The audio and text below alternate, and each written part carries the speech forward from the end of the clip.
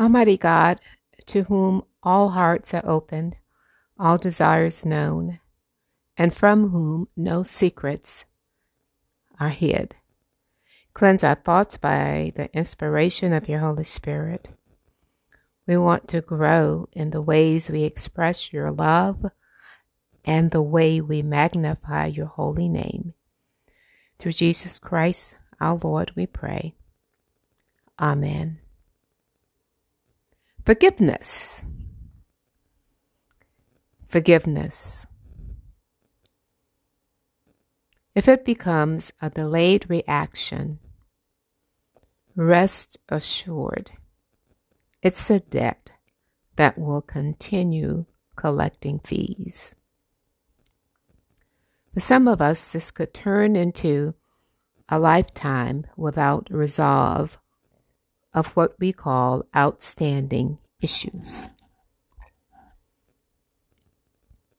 We are not exempt even when promoting the gospel of Jesus Christ and the price he's already paid.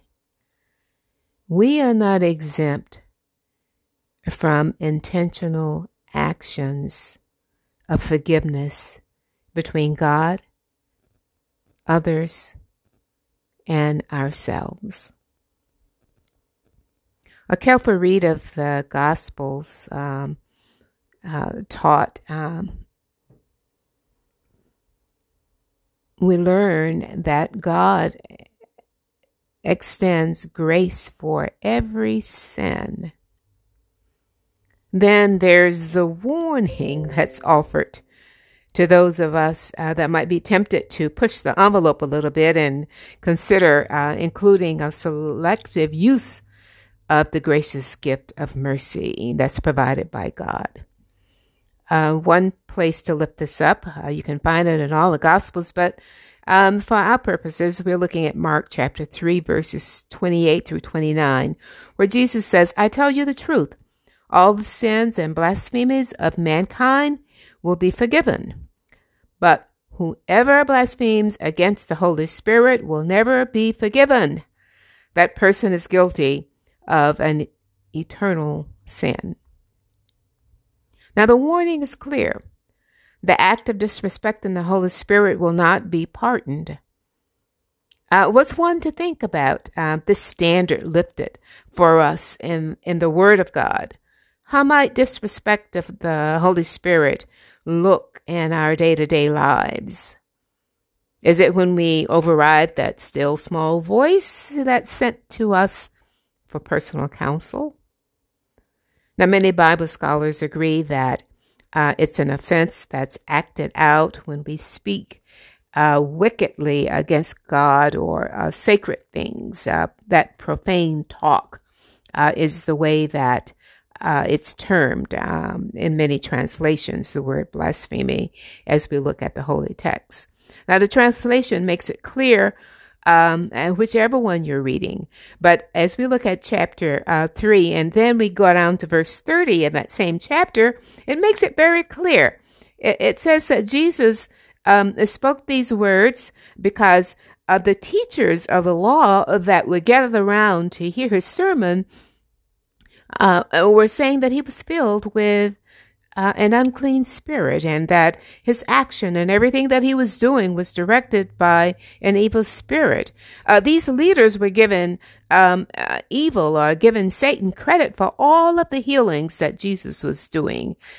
They were not honoring the Spirit of God.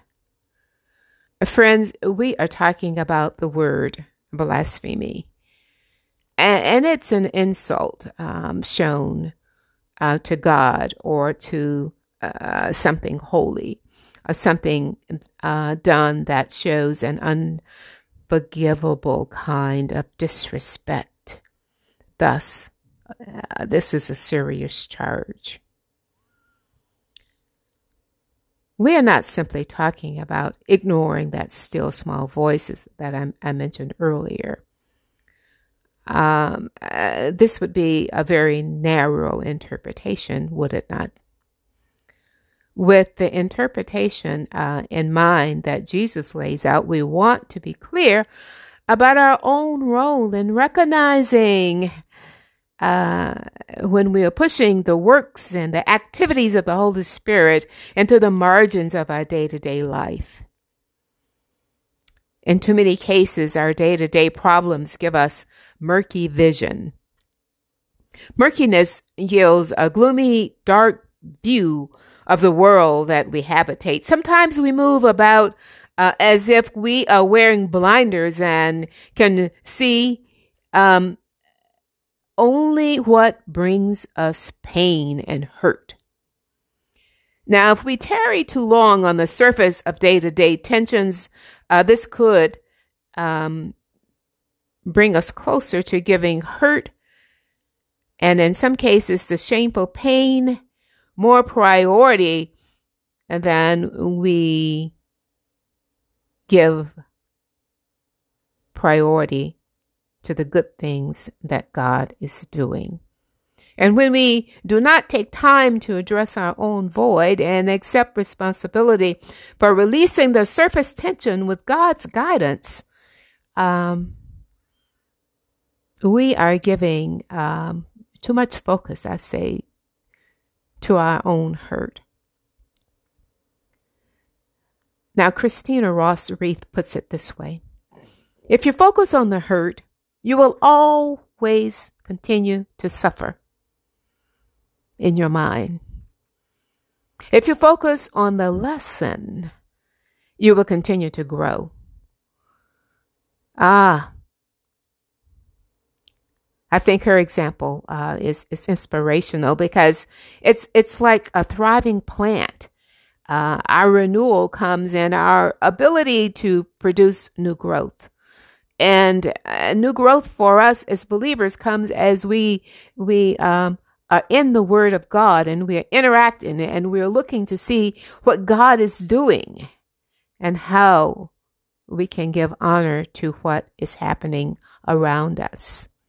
Our lesson learned through hurtful relations have power to bring us to our spiritual knees. I know. And they have brought us to our knees, those hurtful relations that we've had. And being on our knees is a posture that helps us take a mental step back, a step away from actions appearing to disrespect God as our maker and creator. On our knees is the way we move towards actions that empower our ability to extend grace to others. This means leaning into actions where forgiveness includes forgiving ourselves, especially in those times when we find ourselves appearing to fight against the Holy Spirit. A posture and a position of shameful pride is where I might choose to really lay this out in terms of the darkness of my own self-pity, rather than embrace the lesson learned. But a posture of bended knees and communicating with Jesus Christ our Lord will not allow us to stay with the blinders on, and it will not allow us to be a continual prey to shame and hurt. Amen? Friends, we are talking about the word blasphemy, and it's an insult shown to God or to something holy or something done that shows an unforgivable kind of disrespect. It's a very serious charge. A very serious charge.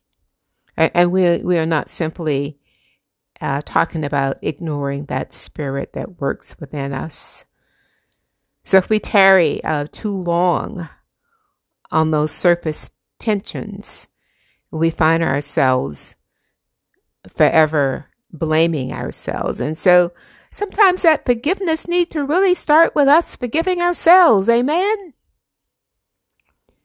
Friends, believe me, I have that ongoing struggle with taking that higher ground when you have tangible proof of betrayal that's leading to spiritual infractions.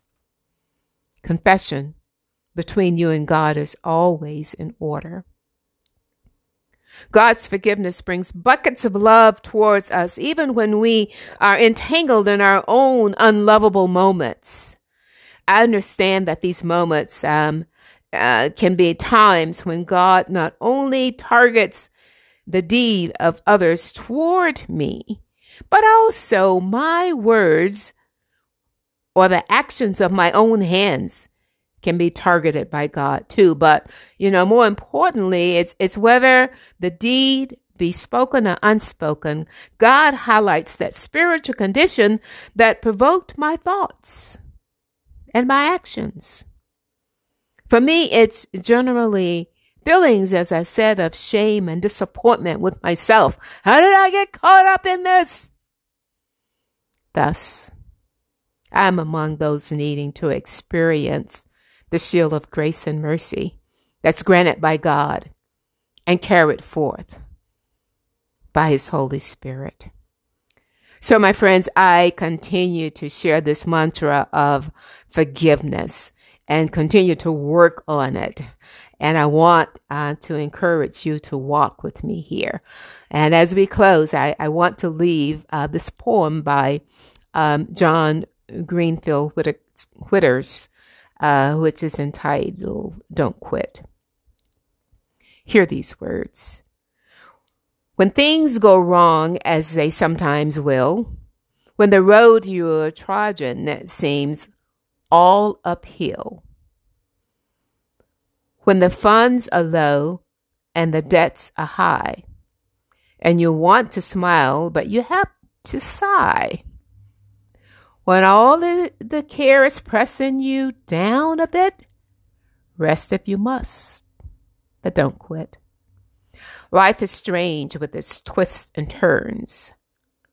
And as every one of us sometimes learns, and many a failure comes about, when we might have won had we stuck it out. Don't give up, though. The pace seems slow. You may succeed with another blow. Success is failure turned inside out, the silver tint of the clouds of doubt. And you never can tell just how close you are. It may be near when it seems so far. So stick to the fight when you are hardest hit. It's when things seem worse that you must not quit. For all the sad words of a tongue, a pen, the saddest of these, it might have been forgiveness. How's that working for you?